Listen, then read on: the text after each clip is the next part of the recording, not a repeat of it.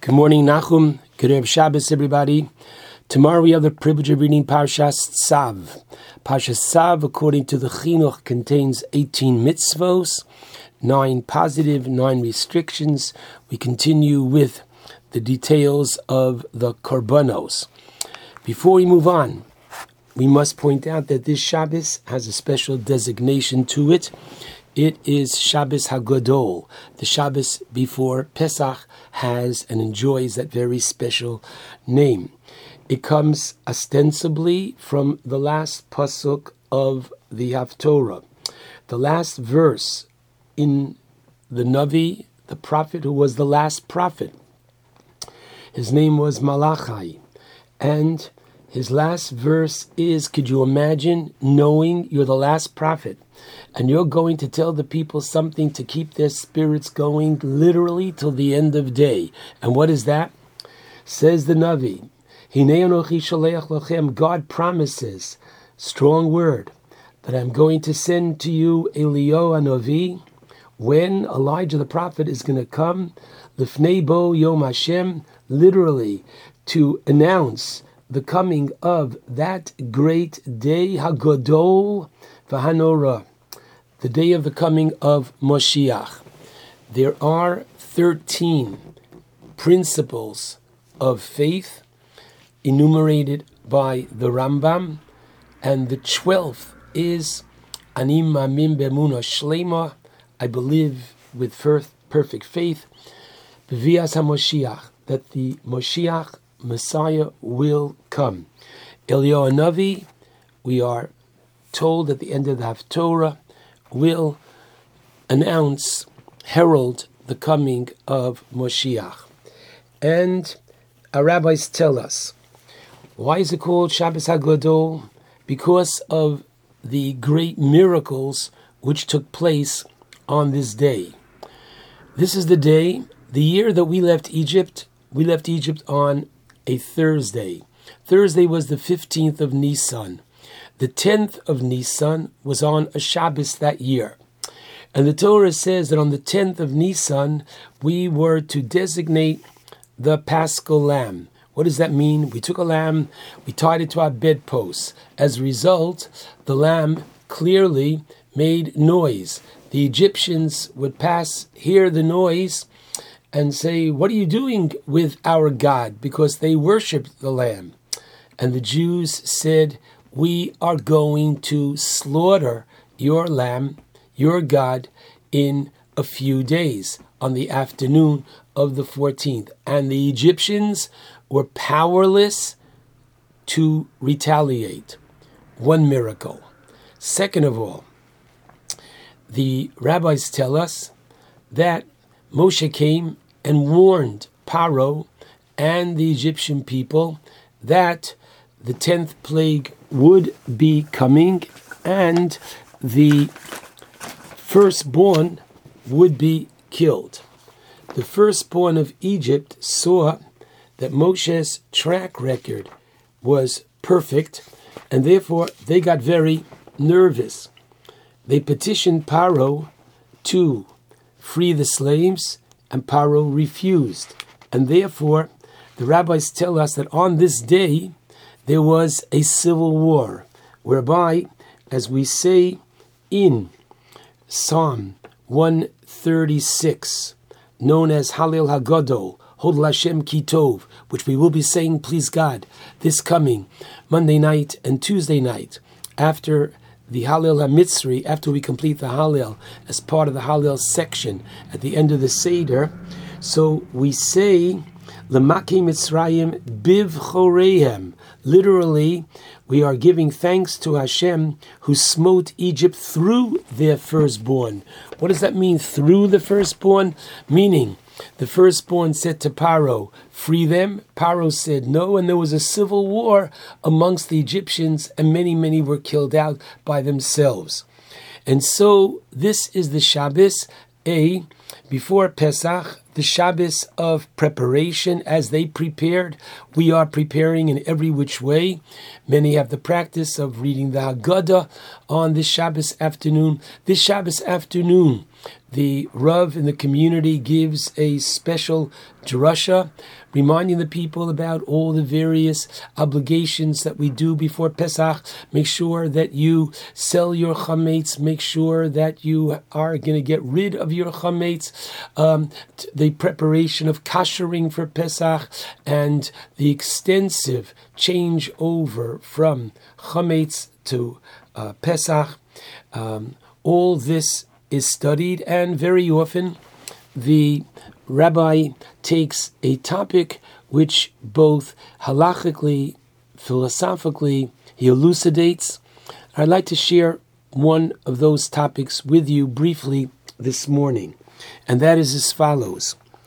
There are two biblical mitzvos that we have that are unique to the night of the Pesach Seder. The first one is Sipur Yetzias Mitzrayim, which according to the Chinuch is the 21st mitzvah of the Torah, to tell over the story of the Exodus. And the second biblical mitzvah is to eat matzah. Now, the question is, when it comes to the eating of matzah, women are obligated to eat matzah. Why is that? Technically speaking, they should be exempt because it's a positive mitzvah which is governed by time. Be'erev tochlu matzos. You are to eat matzah on this night, the night of the Pesach Seder.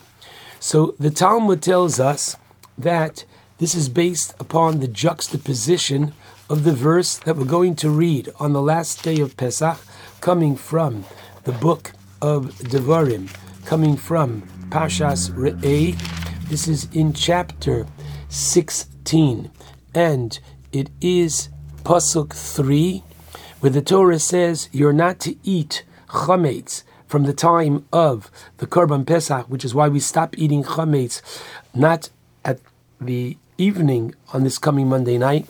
From the Torah, you can eat until mid-day. The rabbis moved it up 2 hours earlier in the New York area, approximately 10:22. So the Torah says, don't eat chametz, and go on, says the pasuk, you are to eat matzah, which leads the rabbis to conclude whoever is prohibited from eating chametz is obligated to eat matzah. And therefore, since women are obligated in the restriction, they can't eat chametz, they must eat matzah. So the mitzvah of eating matzah is clearly for men and women. The question is, what about the mitzvah of telling the story of Sipur Yetzias Mitzrayim? So interestingly, the Chinuch in Mitzvah 21, as we know, his style is, he concludes most every mitzvah by telling us that this mitzvah applies to men and or just men, just women, just to the Sanhedrin, etc. And he concludes and he says, V'noheges b'schorim u'v'nekevos. This mitzvah applies to male and female. B'chol makom b'chol zman. All over, at every time, every generation, all Israel is obligated in this mitzvah of Sipur Yetzias Mitzrayim to tell the story. Now, interestingly, the Minchas Chinuch, the commentary on the Chinuch, challenges the Chinuch and says, excuse me, Dovazeh Chidush Gadol etzli. I find this to be, he says, very, very strange. Why? Why should they be obligated? It should be a mitzvah saseh, shezman grama, a positive mitzvah which women are exempt. And the Rambam, when he tells us the list in chapter 12 of the laws of Akum, which positive mitzvos women are obligated, so he lists Kiddush Hayom, which is the Kiddush every Friday night, eating matzah, eating the Korban Pesach, the mitzvah of Simcha, and the mitzvah of Hakel. And that's it. He doesn't list this mitzvah here of Sipur Yetzias Mitzrayim. So there is an interesting machlokes between the Chinuch and the Minchas Chinuch. I'd like to perhaps just buttress and explain both sides. Perhaps you can explain the Chinuch as to why women are obligated from the Torah. Number one, because of that very famous Af Hein Hoyu Ba'oso Hanes. Now, the Gemara tells us in several places, but in Megillah Daf Dalid, the women are obligated in the reading of the Megillah, they're obligated in lighting their Chanukah, and they're obligated in the 4 cups of wine, because Afin Hoyu Ba'osavanes, they too were included in the miracle. And as Tosfos quotes the Rashbam, not simply included, but they were the ones, and I hope we'll have a chance to speak about this at the end for a few moments, they're the ones that actually help implement, the miracle. Now, the question is, does this reason of, because they were involved in the miracle, is this only enough to obligate them on a rabbinic level, or would it work on a biblical level as well? So the first way we can explain according to the Chinuch is that they too were involved in this miracle, and therefore they too are obligated on a Torah level. Perhaps you can say differently. We're all familiar with the teaching in the Gemara Psachim, whereby we're taught that Rabbi Gamliel taught, whoever did not say these 3 things, whoever did not explain these 3 things, Gemara Psachim, Kuf Tez Zayin Amud Beis, Kol Shloam HaShlosha Dvarim El BePesach, Lo Yotze Yedei Chovaso, Pesach, Matzah, and Moror. You have to explain these 3. The Rambam learns that the explanation of these 3 constitutes what? Haggadah. And so this is part of the Sipur Yetzias Mitzrayim, and I just bring this to everybody's attention that nobody should be walking out of the Seder during the explanation of Pesach, Matzah, and Moror, not the men, not the women, etc. Now, the Ramban learns this teaching of Rabbi Gamliel differently. He says that if you don't explain the Pesach, Matzah, and Moror, you don't satisfy your obligation completely of the eating of these foods. So, in other words, if one just ate matzah without explaining matzah zu and giving the explanation why we eat this matzah, that we were chased out of Egypt and we didn't have a chance for our bread to rise, etc., then we did not satisfy our obligation of eating matzah in its entirety. So the matzah is not enough. If you eat it, you have to explain it. Therefore, women who are obligated in eating of matzah to everybody, very possibly, according to the Ramban, would be obligated in the explanation of the matzah, which is part and parcel of Sipur Yetzias Mitzrayim, because it goes together with the eating thereof. Now, interestingly, the Tosfos in Sukkah, Daf Lamed Ches Amud Aleph, says that even though the mitzvah of Hallel is one that women are exempt all year long, if they'd like to, they can say it. Ashkenazic women with a bracha, Sephardi women without a bracha, but they're not obligated in Hallel. It's a positive mitzvah governed by time. Yet on the night of the Pesach Seder, says Tosfos, since they're obligated to drink the 4 cups, and the 4 cups are not just for random drinkings, you just can't begin your Seder by drinking 1, 2, 3, 4 cups, and you satisfied your obligation. No, these are 4 cups, as the Talmud explains on the bottom of Kuf Tez Zayin Amud Beis in Psachim, that these are 4 cups that accompany 4 mitzvos, the mitzvah of Kiddush, the mitzvah of completing the Haggadah, the Magid part, the mitzvah of Birkas Hamazon, and the mitzvah of Hallel. Therefore, says Tosfos, once they are obligated in 4 cups, they're obligated in that which accompanies the 4 cups. Namely, Tosfos there speaks about Hallel, and the Chaye Adam in Simon Kuf Lamed, Sivkot and Yud Beis applies this precisely to the Magid, that once they're obligated in the 2nd cup, which accompanies the conclusion of the Haggadah, the Magid part, therefore they are obligated not just to drink the wine, but to recite the Haggadah as well.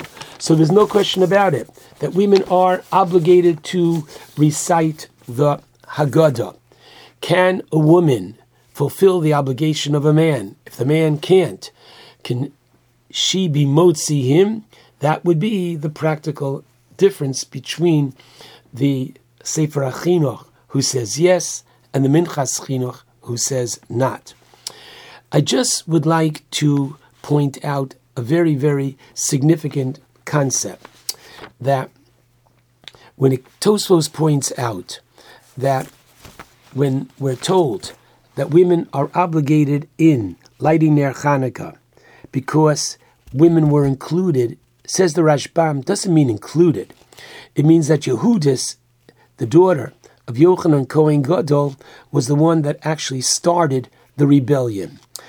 Women are obligated to read the Megillah because Esther is the one who was the great implementer of clearly bringing about the salvation of the Jewish people.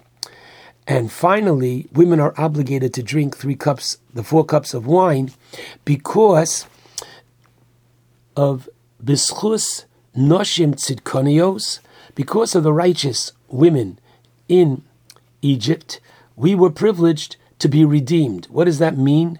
It means that the righteous women in Egypt, Lo Nisyashu Min HaGeula, they did not ever give up hope. The men said, why bring children into this world? The men were too tired. The men, both physically and spiritually and mentally. And it was the women who, as we say in Shir HaShirim, and as you prepare the different foods that go into the charoses, the different fruits, and we use apple because we're understanding the verse from Shir HaShirim, Tachas HaTapuach Orartich, I aroused you under the apple tree. We're understanding Tapuach as modern day Hebrew, referring to the apple. However, there are many that point out that in the days of Shlomo HaMelech, there were no apple trees in Israel, but the apple referred to a citrus fruit, and therefore you should have some lemon or a tangy taste to the charoses. But it's a reminder to us of the incredible emunah of the women, and very possibly emunah and aim, mother, that the faith that we received from our women in Mitzrayim is what kept us going then. And I just want to say that not only should they be acknowledged for their incredible work in preparation of this Yom Tov in a most physical sense, but having spoken a few years ago with Rabbi Fass, the head of Nefesh B'Nefesh, and I asked him, tell me, you interview so many couples who are, thank God, going on Aliyah.